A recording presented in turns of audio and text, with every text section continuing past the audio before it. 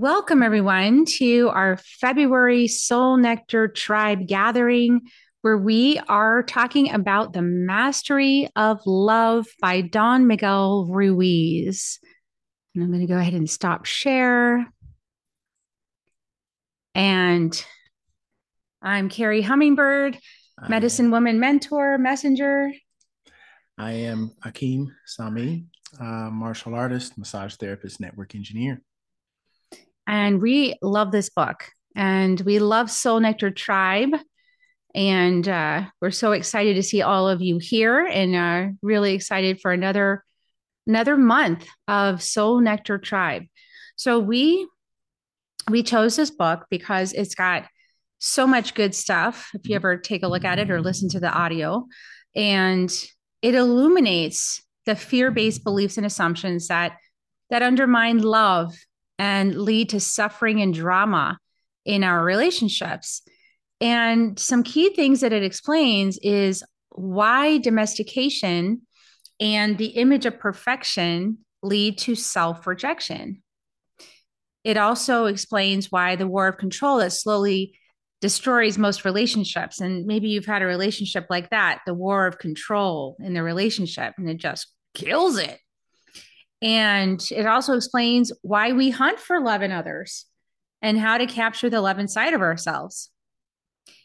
And also how to finally accept and forgive ourselves and others. So, this community gathering is free to the public, and it gives you a taste of the conversations that Akeem and I facilitate all month long through our daily drips of inspiration in the Soul Nectar Tribe portal on Telegram. So we operate the community on Telegram, and we welcome you to join us. We're still running a special. It's only $52 for all of 2024 because we're getting this community off the ground, and we're really excited about it. Oh, yeah. So we thought we would just lead you through some discussion points about the book and things that we found really relevant. Yeah. And it's a short read, but it is chock full of amazing tidbits. Even if you've read it once before, even if you've read this book 2 times, if you've read it 5 times, 10 times, 20 times, you're still going to get a new layer as you upgrade. This is just one of those timeless, awesome books by Don Miguel Ruiz Sr. Last month, we had Don Miguel Ruiz Jr.'s book, Mastery of Self. This month, it is Mastery of Love, which is our interrelationship to not only the outside world of our bodies, but also how we treat ourselves in the many pieces and parts of ourselves. We get the opportunity to look at the different segments of ourselves and the reason that we segment ourselves out. Some things that I've studied in the past relating to psychology and psychotherapy, they talk about something called the cracked identity. And the cracked identity is usually trauma related. And through trauma, there's this need to not be oneself, but separate versions of yourself. We'll eventually get back into that. That actually comes up with some other awesome things, but we have some other juicy items that we'll talk about first. Okay. Yeah. So as Akeem was talking about, in this particular book, and I have my handy dandy copy right here that is dog-eared. I got this book years ago It's not yours because until it's dog-eared. it's not yours until it's highlighted Yeah. and dog-eared, and but when I started off waking up, right, to love, waking up out of fear, waking up into love, in 2012, I got the Four Agreements book first, and I read that book 40 times front to back because as soon as I read that book, I think, oh, that's so easy. I can just go do that. And I would go try to practice it and I would make a mistake. Anybody else? Like, you're like, yeah, that's not easy to do. So, and no, about 2013, I started studying with Heather Ashamara, who was a protege of Don Miguel Ruiz. And she's still part of his family. I mean, she's apprenticed with him for a really long time now. I don't know, 20 years, a long time. So I learned from her, and man, this was the next book I picked up was A Mastery of Love because I wanted to master love. I was looking for love in all the wrong places, Like the song, huh? looking for love in too many faces, hoping to find, that spark of something inside, The right? golden egg. And trying to love somebody and then getting disappointed or having them disappointed in me. And then the love is gone. And then it's not good enough. And then I'm back to the whole, and then I got to go find somebody else. And so I was like a dating queen. I was for a while there. I was like, let me find out what else I don't like about myself. Let's go date somebody new. Well, did you think though that you were finding what you didn't like about yourself, or did you just find that you were just completely in disagreement with what this person was doing? Well, I just finally realized that I was dating myself. And so like if I didn't like what I was seeing in the mirror, I could do some work on it and I could go again, right? Like that's what I finally realized. But that's what after I read the book, The Mastery of Love, because I was like, what is going on with this situation? Because I'm a smart woman. I can figure this out. I'm likable. What's going on? This cannot be like this. So as I started reading the book, we're going to just lead you through some of the points in case you haven't read it, but we'll have some fun tonight too. Because this is supposed to be fun. So anyway, so we begin with the concept of the wounded mind. And welcome everybody as you're coming in. So glad you're here. So we begin with the concept of the wounded mind. And again, for those of you joining, we're working on the mastery of love. It's just a great book. Mm-hmm. And we're so afraid of being hurt. Can anybody relate to that? Like you got defenses, protection systems. Like I'm so afraid of being hurt. And so this is why we live. And he says, humans live in a continuous fear of being hurt. And this creates a big drama wherever we go. And I read that and I went, oh, like that's why I have so much drama in my life. I'm it's so afraid showing up, right? Of being hurt. I'm so afraid of being rejected. And then he said the way humans relate to each other is so emotionally painful that for no apparent reason, we get angry, jealous, envious, sad. And I remember having this feeling, if you guys can relate, it's like, why are they mad at me? What did I do to make that person mad?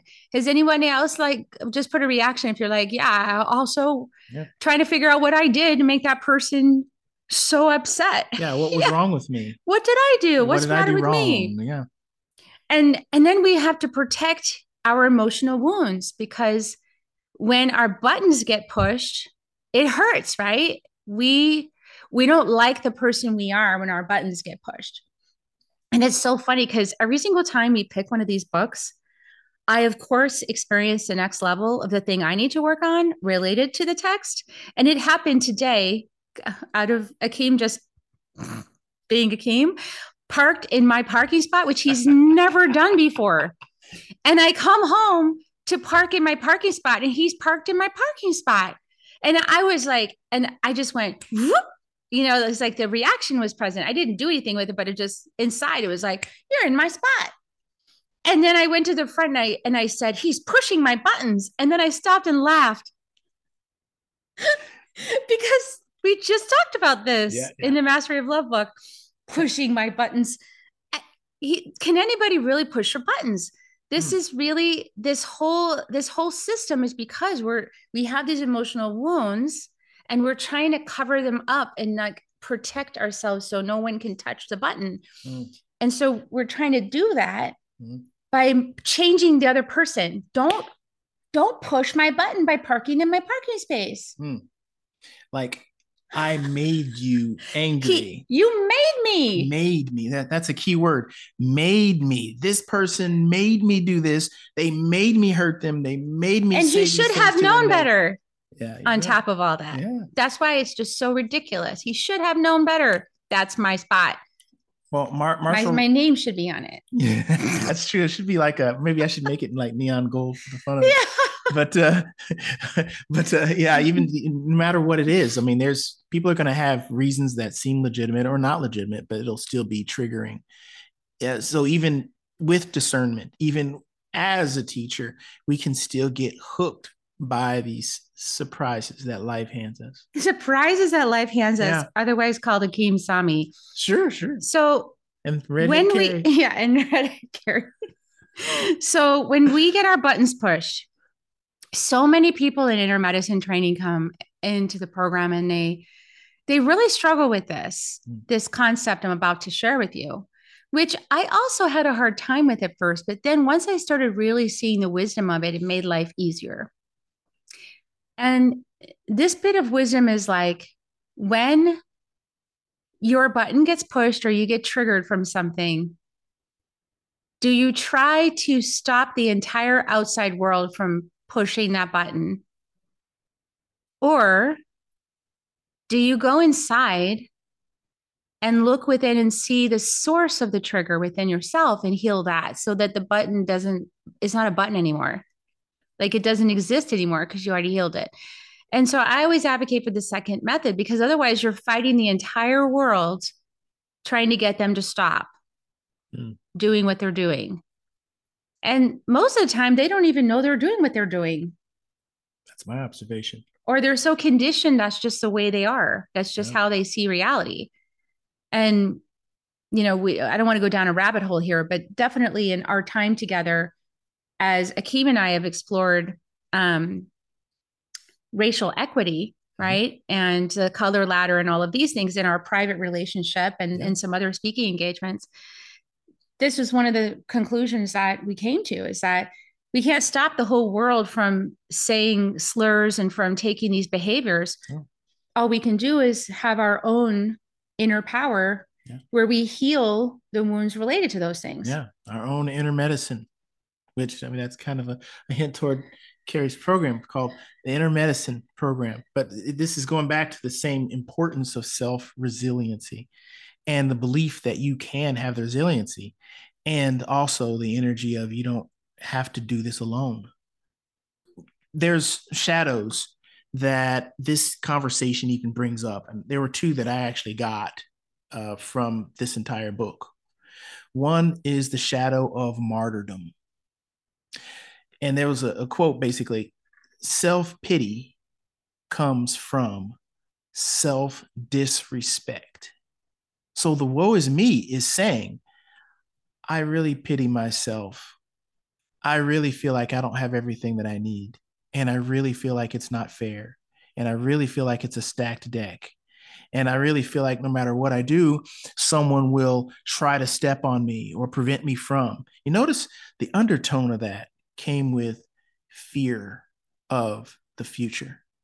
The second was the procrastination shadow, the consequence of our action or the consequence of no action. So this fear to act or this fear of doing something wrong causes or saying the wrong thing. It causes you not to act at all. So that brings on this procrastination.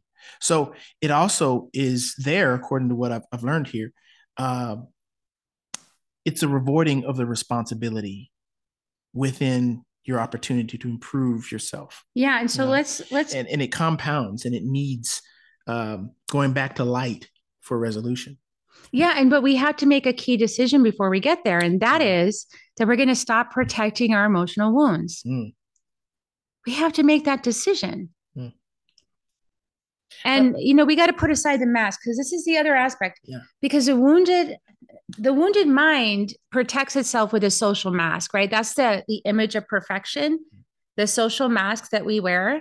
Like anyone ever practiced the poker face? Like you didn't get to me with that. You did not poke my buttons. But meanwhile, inside I'm seething and I'm really pissed. But like, I'm like, no, poker face, man, you don't get hand on me. I don't know. Did anybody else go through it? It's just me. But like, right? Like there's this jockeying of who is in the power position. Who's the one that doesn't need the love and acceptance and who's the one that's addicted to it. Right. And so we create these power dynamics in our relationships because of these wounds that we're trying to protect and these false masks and these identities we wear in order to disguise the fact that it actually hurts and that we don't want to be hurt. Right. And that we think the other person or the outside world somehow has the source of our own love, our own validation. We need something out there in order to be full. Yeah, it came to me as a defense mechanism to morph and adapt to what I felt like people wanted to hear from me in the room, what they wanted to feel from me, what they expected to see from me in this room that I'd be in. And that's a pleaser strategy. We talk about the strategies Mhm. in the inner medicine training, pleaser Yeah. strategy, distractor strategy. We distract from things so we don't have time. We get so busy, we can't take a look at it and we just keep walking, Yeah. or we isolate ourselves. We're like, well, I just won't be around any people because it's too hard, Hmm. you know? And then the last one is like, we got to control everybody, because we got to control our supply Hmm.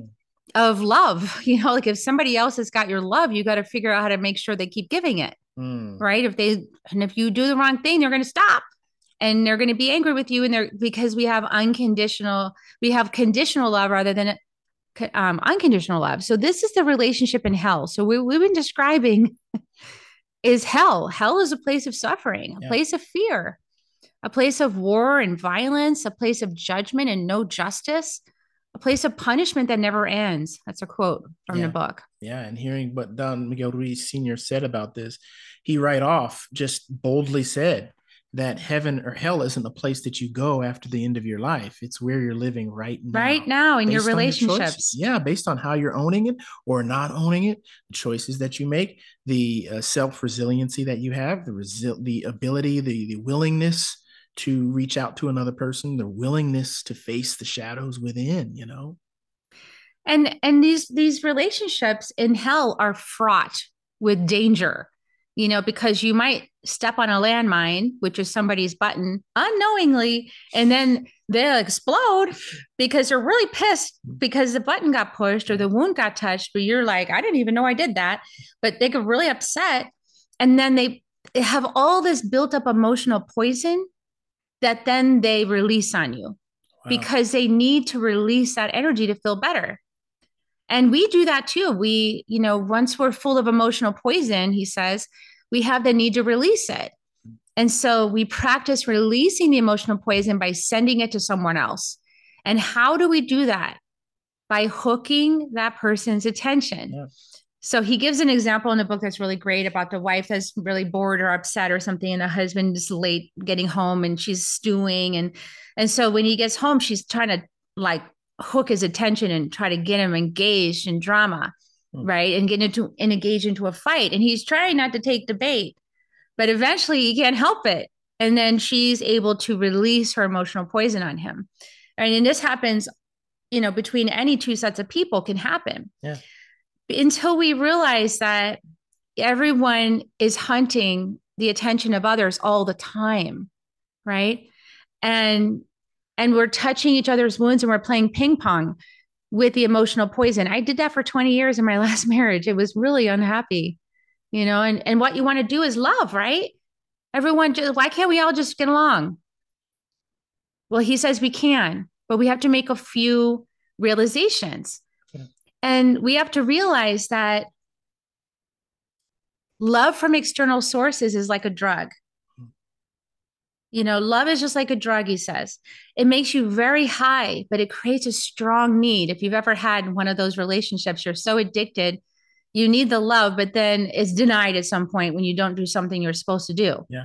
And then there's the keeping of secrets while you try to get what you want from that other person anyway, because you're thinking, well, they'll just say no anyway. So I'm just going to figure out a way to coax it out of them or use some deception to eventually get what I'm looking for in this way to this way to that way. It's kind of like the big jewelry heist. You're looking for some sort of way into the vault. It's a rat race, right? Yeah, because people play power over each other by giving or withholding love and acceptance. Mm-hmm. So the person who's like the dealer of love, that's the one that has all the power. They provide the drug of love to the other person. The other person is the addict. They need the love in order to feel good about themselves. If they don't get their daily dose of love, something's missing, something's empty, something's sad, it doesn't work. And so what happens, the person is the biggest need for love becomes the drug addict. And the one who has a little need for love becomes a provider. And that's the provider is the one that controls the whole relationship. So you get into these power dynamics, jockeying for power over the other, and you have a war of control to see who can manipulate who and who's going to be and that's the poker face thing I was talking about. That comes in. It's like, I don't care what you just said. So everyone's kind of shielding and guarding and has like these false masks. And, you know, and this is all because we put our happiness in someone else's hands. And he says, if you take your happiness and put it in someone's hands, sooner or later she's going to break it through no desire of her own. She's just not going to understand what your happiness is because she's not you or he's not you. And if you give your happiness to someone else, they can always take it away if you don't do what they want, or there's like that control manipulation game. And they may not even know that they're taking it away. Maybe they're just saying, I want my security and I want my freedom, and they're going for their safety. But you're triggered thinking that they're resisting loving you, when it's really they're going for their own personal self-love because they have a deep need for it. And a lot of this boils down to a key realization. We're not dreaming the same dream. There you go. We think we are, right? We make the mistake of thinking that we're all dreaming the same dream, and that the version of me that I have in my mind, well, you have exactly the same version of me in your mind, don't you? You know, you said something there really powerful, because when I went out to meet people, when I first started getting into the dating like scene, so to speak, I was looking for people who thought like me. So I would say certain things with certain mentalities, certain thoughts. Basically, I would play with different masks until I have a mask that I feel like this is my mask that I like to wear. So I'll wear that mask and then speak from that mask. And whoever seems interested, oh, they want to participate with me in that mask. Meanwhile, in my deeper self, I didn't know that I was wearing a mask. I forgot. And this is what Don Miguel Ruiz Sr. and Jr. talk about. You forget that you're wearing the mask, and next thing you know, you're living a lie. And then when you get that person home, you find out that they are much more than that one mask they showed you on the date. Yeah. And then you start living with them and you're like, who is this alter ego? Like, this person is not who I signed up with. And then it's easy to take it personally, feeling like I'm lied to and they manipulated me and this is a narcissist. And then all of those labels get bandied about. But really what's happening is that the person had a sense of denial about them. They have a lack of self-respect for who they actually are. And a feeling of unworthiness, and a feeling of having to put a mask on in order to get love from the outside, to be what somebody else wants so they can get the commodity of love, right, from the other person. And whenever we do that, we're living a lie to ourselves and we can't sustain it. The false personality is unsustainable, especially in a marriage. You get into a relationship, the pressure goes up, right? And all the cracks appear. And then you're like, wait a second, you have shadows. You have faults. You make mistakes. You're supposed to be perfect. What? You make mistakes. You don't do it all right all the time. And I thought that we thought exactly the same. So if met with a certain scenario and we don't handle it the same, now, wait a minute, this person lied to me, or they were shifted, or they deceived me, or they gaslit me into thinking that they believed the way I did. And then I found out they didn't. Well, what if all of that whole conversation is just a misunderstanding about the fact that we don't live the same reality? We all live our own reality. And the other person, even our closest person, only sees like a fraction into a window of our reality to understand us. But they don't really ever understand. That's why you can't give your happiness to someone else. They don't actually know what makes you happy. They can guess, but they don't really know. And if you don't know what makes you happy, how are you going to create happiness? And this comes to, this other part about, because we're not dreaming the same dream, we can pretend to be the same, to think the same, to feel the same, to dream the same. But there's no way that can happen, because we are two different dreamers with two different dreams. So the medicine here to make a relationship work is to realize that every dreamer dreams his own way. Every dreamer dreams his own way. We need to accept that there's differences between the dreamers and respect each other's dreams. And I had a really great interview with one of the brothers about this. And he said to me, Carrie, was it Don Jose? Don Jose Ruiz? Yeah. And he said to me, Carrie, if you went into an art gallery and you saw some art that you didn't prefer, you would not take your paints to the canvas and fix it. Oh my So God. why would you fix your partner? Oh. This is, when we talk about good relationship, when we talk about is about respect. Yeah. So we're going to go over some of the main tenets of the track of love and the track of fear. So the track of love has no obligations. And fear is full of obligation. That's how you know you're in fear. Love has no expectations. Fear is full of expectations. I've lived that life, I know. Love is based on respect. Yeah. And fear doesn't respect anything, including itself. So it's like very thorough in that way. And love is ruthless. It doesn't feel sorry for anyone. And it has a lot of compassion for what we're going through. So ruthless, not sorry for you, and has a lot of compassion. And that's because why? Well, fear is full of pity. And it feels sorry for everyone. It gets back to that martyrdom thing you were talking about. It gets back to the self-disrespect and also the not respect for another person's journey. That their journey is prescribed by their path. Even if it looks painful to me, it's still not my movie. I can do the best I can with compassion to reach out with my heart, for instance. Last Friday, I was at work and as an engineer. And I witnessed EMS and fire department pull over to the side of a highway, just on the walkway, on the sidewalk. Someone had fell down. I don't know if it was a heart attack or whatever, but they fell out and they were trying to resuscitate them. I stood out there for 30 minutes watching them constantly switch from person to person, trying to resuscitate them. They tried their hardest. They did such a wonderful job trying to help resuscitate this person. But it wasn't meant to be. The person didn't survive, unfortunately. And seeing that, I was even facing my feelings of sadness and sorrow that this person lost their life today. And at the same time, I've got to go to the place of, I don't know what their journey was. I can reach out with my heart and say that I wish you the absolute best. And I send you as much as I can send you from inside this body of blessings and love and support.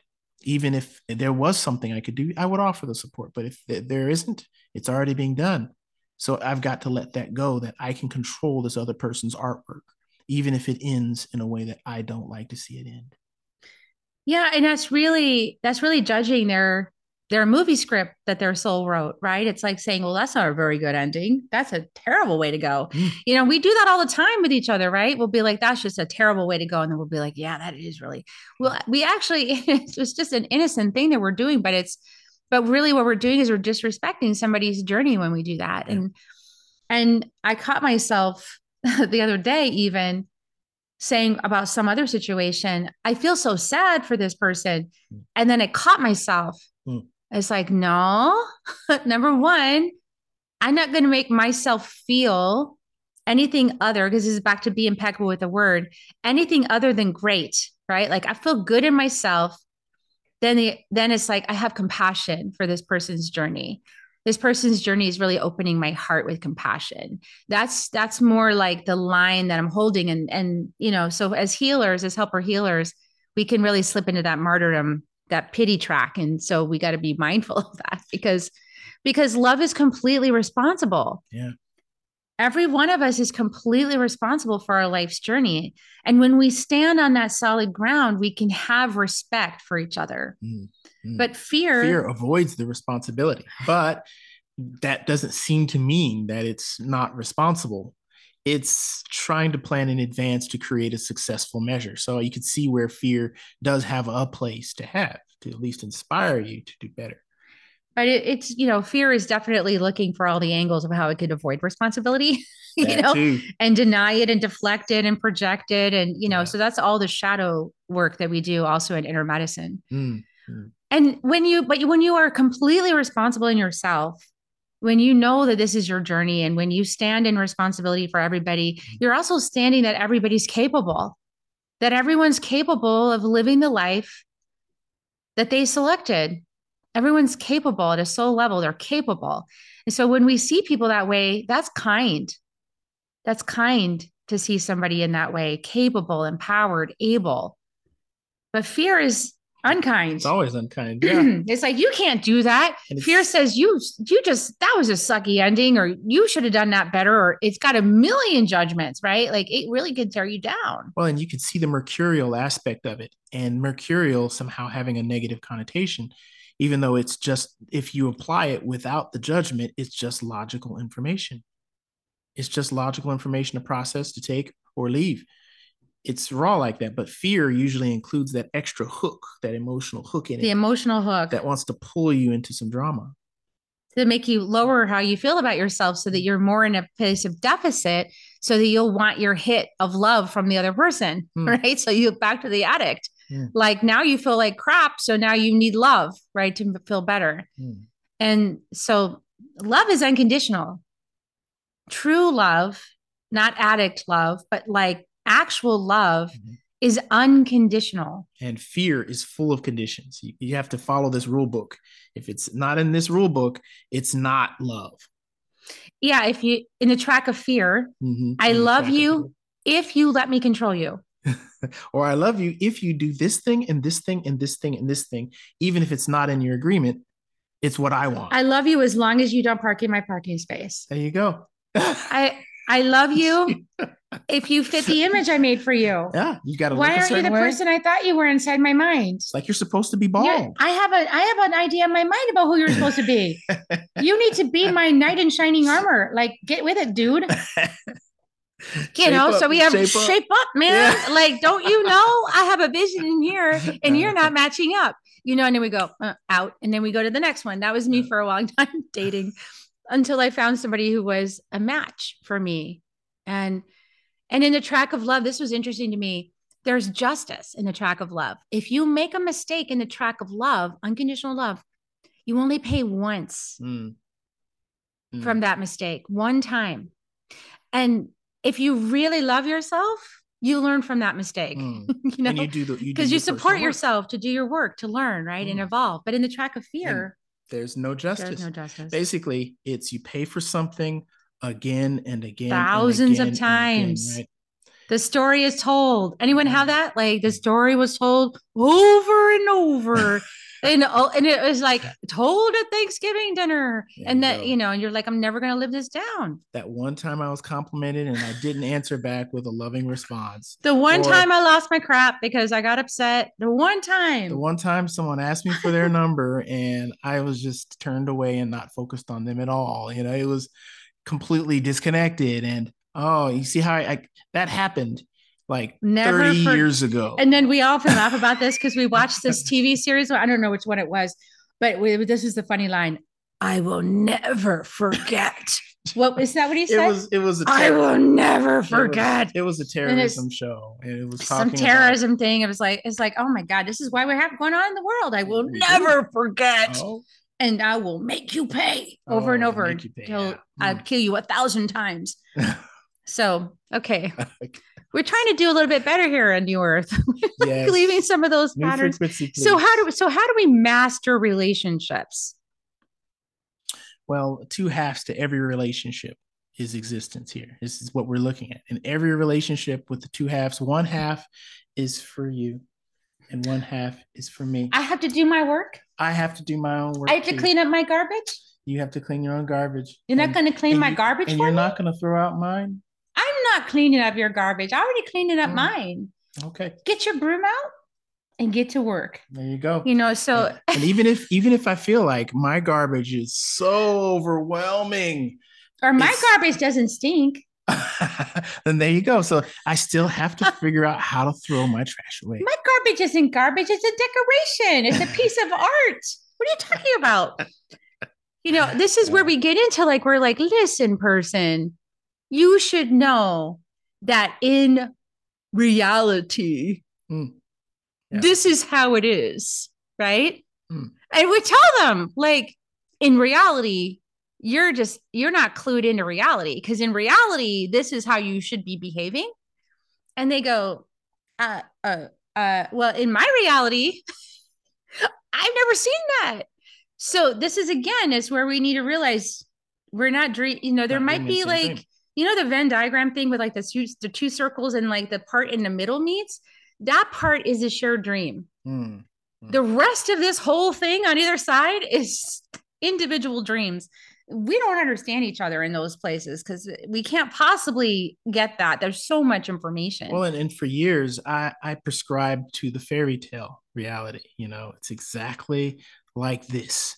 And this person does this, and they completely know telepathically what the other person needs. And I shouldn't have to tell you what I need. You should just know. I can't. Why don't you must not be the right person for me if you don't know what I need. Oh man. And then the times I slipped on my face, thinking that this is totally what she needs. No, it's not what she needs. Okay. Yeah. So, and also it's not up to you to control the other half. This part has been tough for me, I have to admit. Well, I've had a little practice with this one myself, because if it's pushing my buttons, I want to control it to make it stop, but with this, that's disrespectful, because respecting your partner, you got to respect your partner's responsible for their half and their path.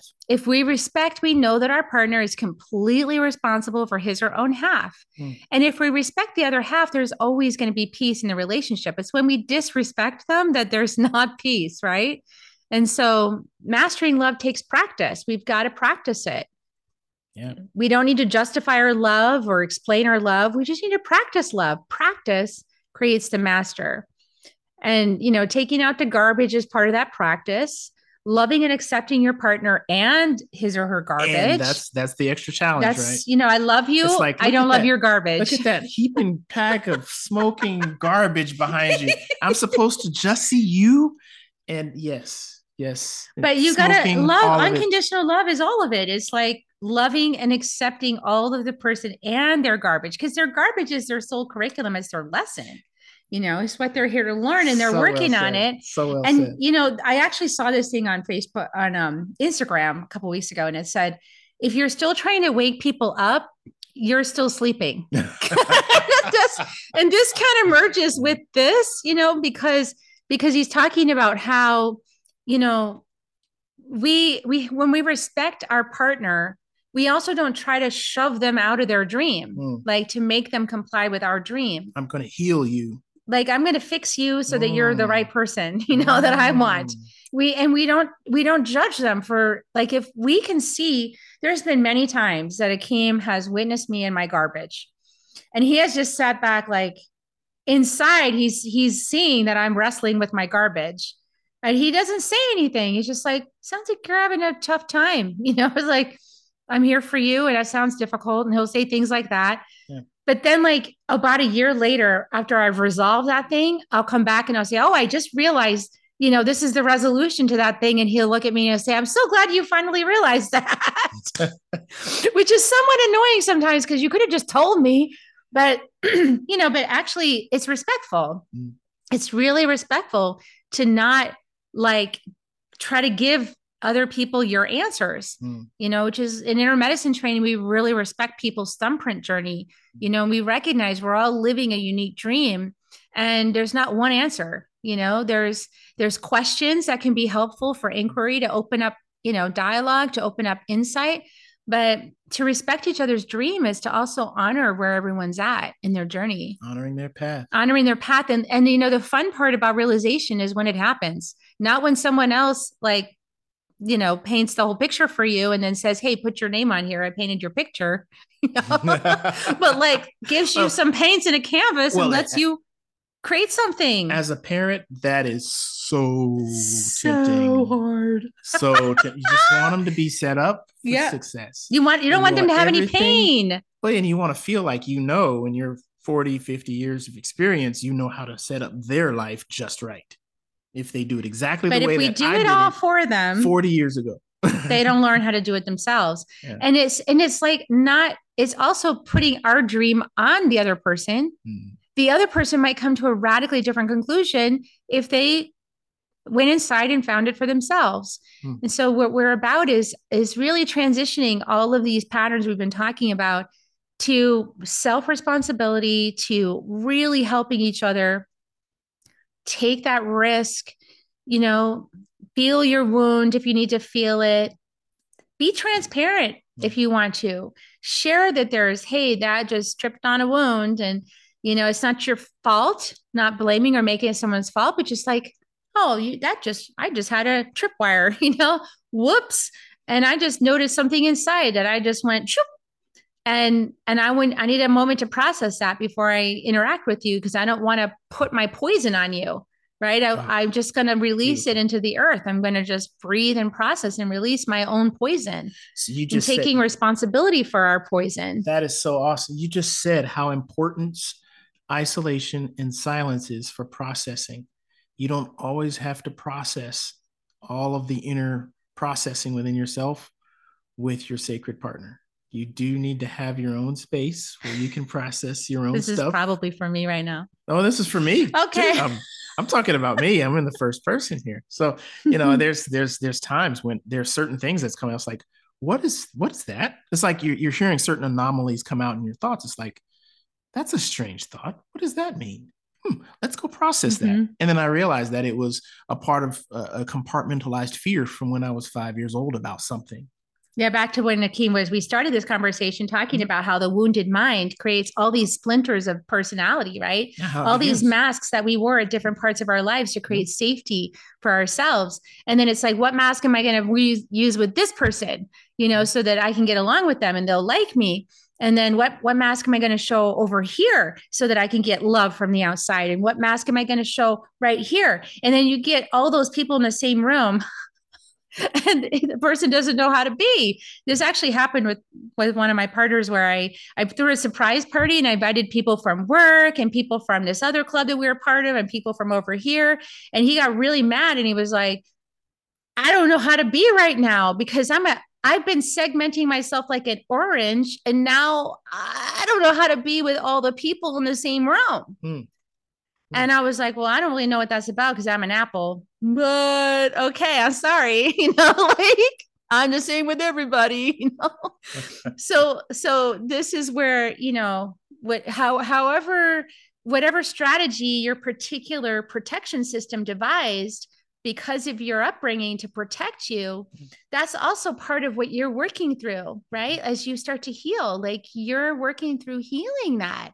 And you might have a partner that doesn't understand that at all because it's not their experience. And so this is where it's really important to like understand that everybody's operating with their own wounded mind, you know, and bringing it back into love. And so sometimes what we can do when we're like that is we can create agreements for the relationship.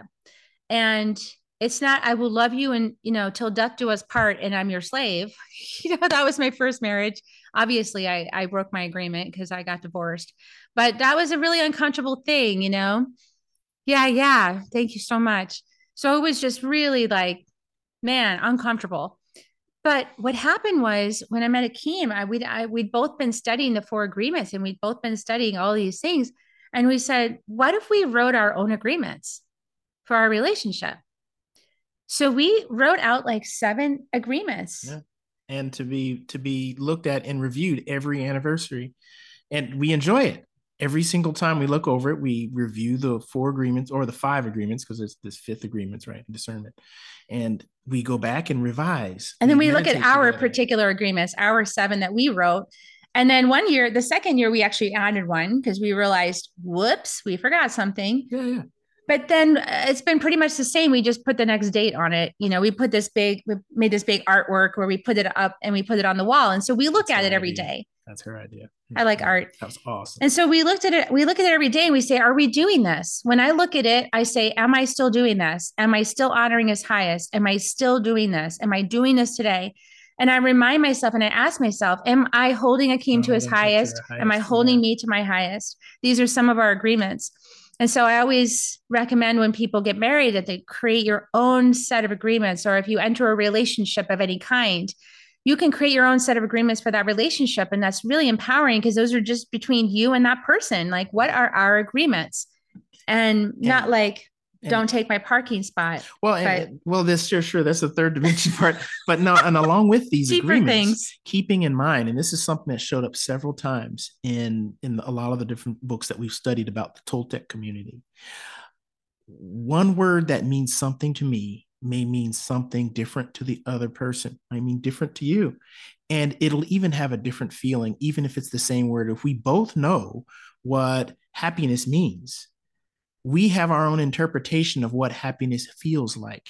It feels differently. There's even different synapses that go off in the same general, same region, but in the brain to the body, it's played out a certain way. There's certain smells that you might get. There's certain things that you'll hear. There's certain memories from your particular life that'll come in that makes it a completely different experience. So reviewing in our relationship, what does this word mean to us? And being willing to look at it again the next year requires so much patience, love, and both of you can at least be on one accord in that.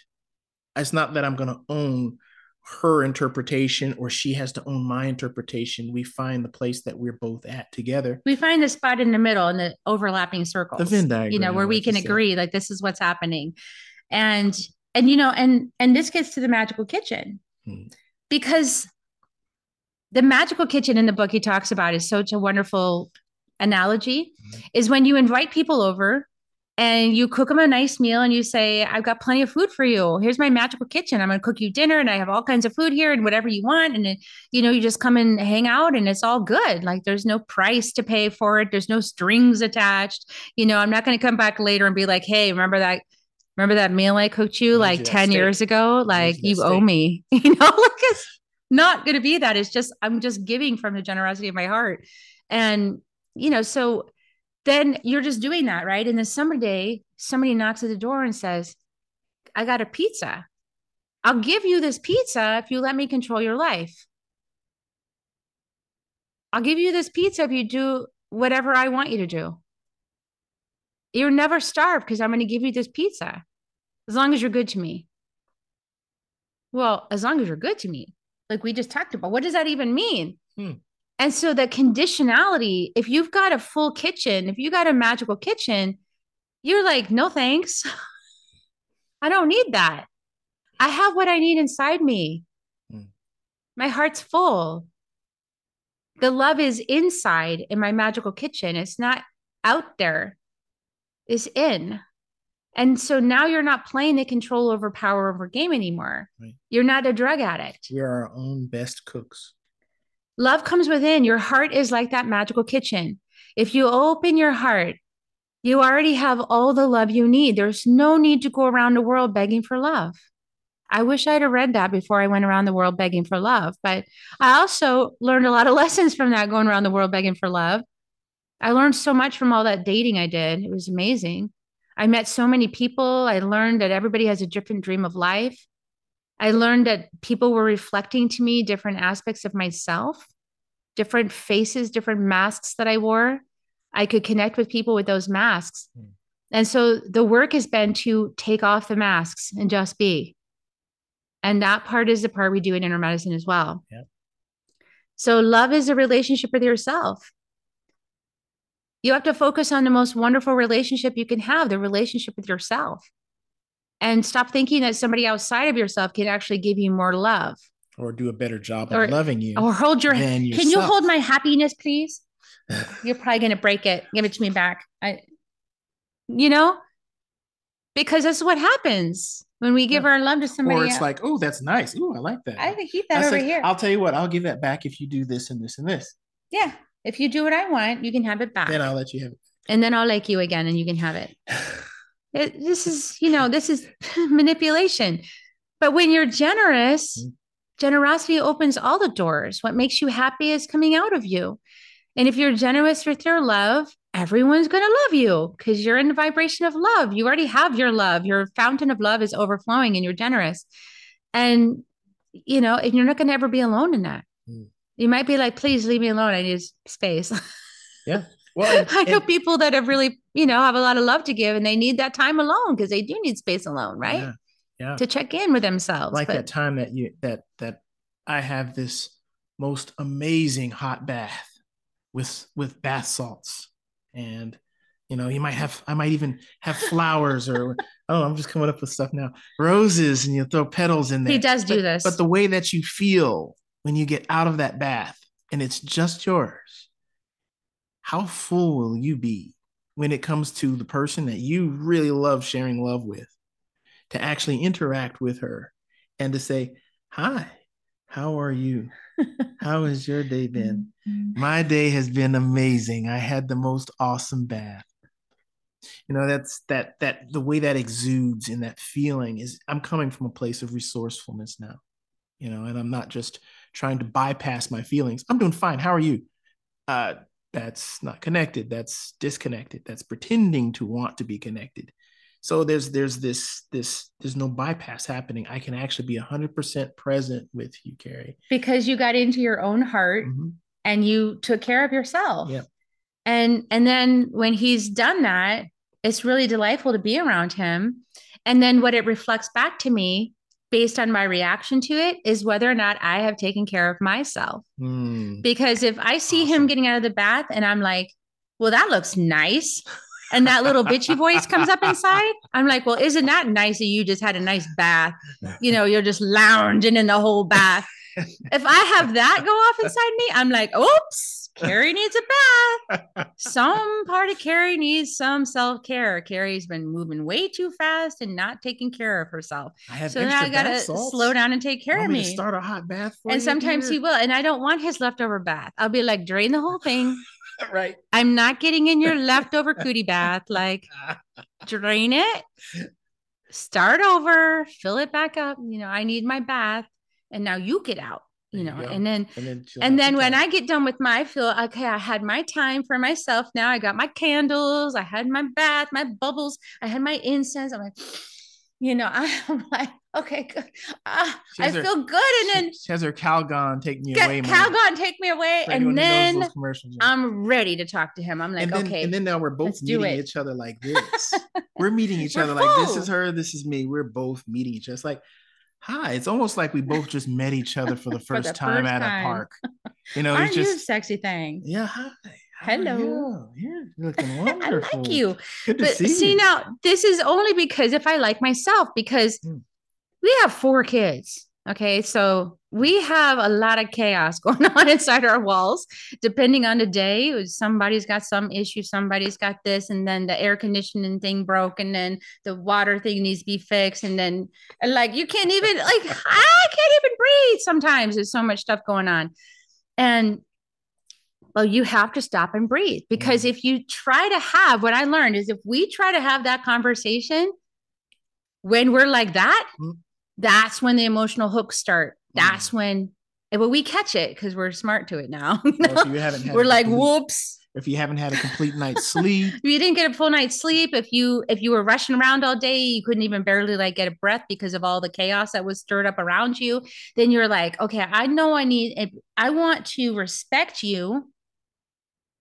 So in order to respect you, I need to be the best me possible, which means I have to check in, what does Carrie need to be the best her? Carrie needs a padded room and 30 minutes to just let it all out. And then some dishes. And break some dishes or whatever. I don't know what I need, but I might need a wrecking room. Other days I might need to go cry. Yeah. Other days I might need a bath. I might need to go sit outside on the front lawn. I might need to breathe like a gallon of agua florida. I might need to mapacho myself. There's a lot of things I might need to get back in my heart and back in my presence and in my moment, so that I can show Akeem the respect that he deserves to have the conversation that we need to have. And that I can honor her in giving her the space that she needs, because she deserves it, not because I want something in return after all the waiting. It's because I want you to be your best. I want you to be supported, and I'm going to give you what you need. It's not because I want you to give me something later. It's because it's the right thing to do. I want her to be her best self. And then when we set boundaries with each other, it's not from a place of, you're so toxic. I'm putting up a wall and a boundary and I'm telling you what not to do because you're touching my wounds, right? So that's a very different energetic. It's more like, I want to respect you Mm-hmm. and I want to give us the best chance possible to have a meaningful conversation that brings us to the next level of transparency and intimacy. So I'm telling you that for me, because I'm a manifester, I'm going to inform you now that for me, starting really huge conversations at midnight is not working for me. Like, big conversations need to happen when I can devote some time to it and I'm prepared for that conversation to happen. Not midnight, not 3 a.m., not 5 a.m. An agreed time. Agreed a time on a Yeah. calendar that I can know that I'm going to have this conversation and that you trust that I'm going to show up for that conversation Mm. at my best. Mm-hmm. And that builds the trust Mm-hmm. because now you don't need to have that. And if there's a part of you that needs that addressed right now, that's probably a little child, inside that needs love. So this is where we become responsible for our inner children, Mm-hmm. right? And Yeah. managing and caring for the inner child, becoming our parents so we can really hold each other, and holding ourselves, we're holding each other. Yeah. And it's just a very different relationship dynamic than I experienced with my first long-term relationship. Mm. So And mine I too. think it's blessing. And mine too. And that just leads segments into this beautiful question. So I've got what I call reflection time Yeah, after hearing this we're getting entire close to the discussion. end. We just talked to you guys for like an hour. So let's do something here for reflection time. Let's gauge your view on the relationships in your life. That's a big question. So just take your time with that. That's something that you can do off camera. Take as long as you need. But just gauge your particular view on what these relationships are and have been in your life. And are you in the track of fear? Yeah. Are you in the track of love? Are you somewhere in between? Well, are you labeling them? Are you labeling what the experience is? Are you able to feel a sensation within your body? Does something feel stuck when you think of a certain person? Do you what happens within you? Do you trust that if there's something that comes up that you can have the conversation and that you'll be respected? Mm-hmm.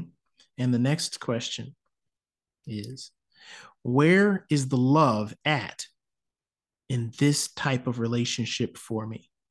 How much fear, if you were to say, is it like according to Don Miguel Ruiz Sr. in here, he says 95% fear is ever common in his experience and 5% love.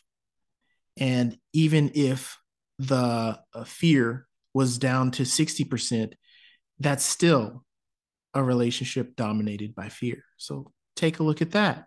And we're all doing this together too. So Yeah. like, just realize this is a great awakening, right? It's a process and we're waking ourselves up out of fear into love. And it's going to take practice. We're all asking that question. Love is practice. Yeah. And even the time, there's some information that we both came across and shared that astrologically, we are in a time where Pluto meets with Aquarius in a way that it hasn't met since the French Revolution.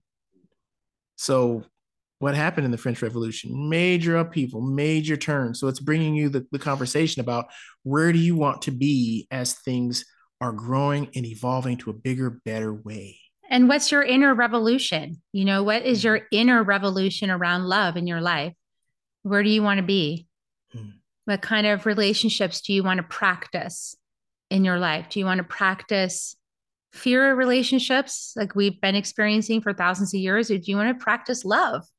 And it's not easy. So it is challenging. And you do get icky feelings inside your body and it does get, from time to time. But then it also clears up and it also opens and it also shows so much. It's such a beautiful thing I've been experiencing with my partner. Yes, and Akeem and I, just for people asking, we have been working on our relationship now. We met 8 years ago, and So 8th year we together. both had a previous marriage with kids and a divorce. And so we both experienced, the fear dynamics and the control and manipulation and the drug addict and the dealer. We both experienced that personally for a decade or more. For me, a little bit longer. And then we also experienced being alone, and we also experienced having our independence and being a solo parent and figuring out who we were after all that experience. There you go. And then, so by the time we met, we were like, okay, we were on the same page about the 4 agreements. We were on the same page about mastering love. And we were on the same page that mastering love takes personal work. It's going to take me owning my garbage and you owning your garbage, and me respecting your garbage and not telling you better clean that up, but like respecting each other and saying, my heart is open to you. It sounds like a challenging thing you're going through. And okay, I hear you. And we've had so many challenging things come up, so many, that it would take another hour for us to share with you all of those, and probably a week. But we hired mentors that helped us through the process of becoming what we knew we needed to be, which is leaders together, walking side by side. Does anybody else have that? Like, I know I want that sacred partnership where we do our work together and we're like out there in community and we're giving our gifts and we're serving. Yeah. And that's also inner medicine, is we're opening people up to that, because it starts with you. Like, we train healers in our community, but it starts with you. A healer must know how to themselves first. If we don't know ourselves, we don't know what we might be projecting on other people. We got to know the terrain before we can help other people.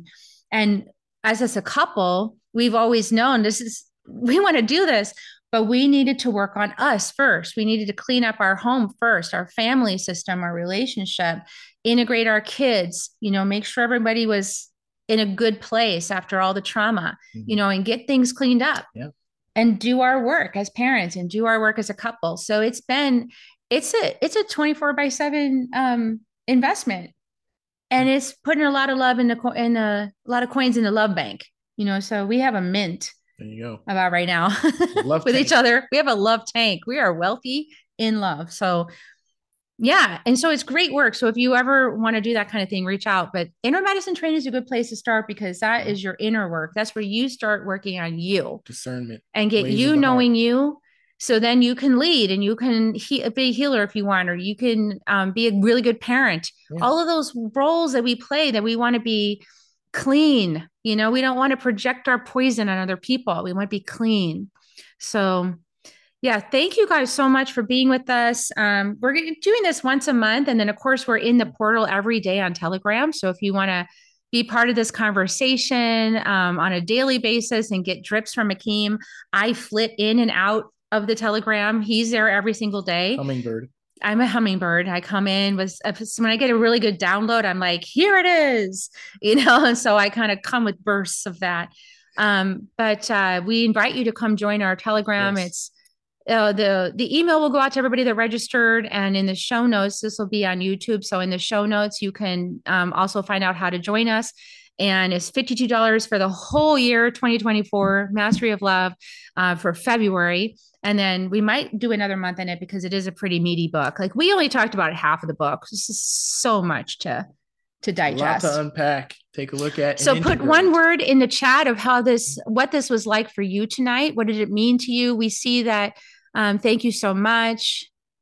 And we're so appreciative of this. Thank you for the hour. He said, we're adorable. You two are adorable. Yay. Have you thought about doing couples counseling? Yes, we're definitely mentoring people. Beautiful conversation. Thank you, beautiful souls. And whatever this meant to you, we're so grateful for you being with us and sharing your hearts and your minds and your energy and your love. And join us in tribe. Join us in community in Soul Nectar Tribe. Oh, thank you. The discussion is amazing, enlightening. Thank you, Gabrielle. Beautiful. Oh, Aiden, we love you, seeing you again. Astara, we're so grateful. Mary Lou, Christine. Yeah, we're so grateful to see you all. And we'll see you next month. So we're going to decide if we need to do another month on love, Mastery of Love. It's such a meaty book. There's so much in it. We might do one more month on it before we move on. And definitely we'll be doing the 4 agreements again at some point this year, because that also is another book that's like, can be revisited endlessly. Okay, so everyone just take a nice deep breath. Let's take one breath together. Nice big belly breath. And release. One more breath. Breathing in love. And breathing out love. Oh, beautiful. Have a wonderful night, everyone. We're so grateful you joined us. There's our Asangate baby. We love y'all. You guys have a good night, and we'll talk to you the next time we see you. Bye for now. Bye for now.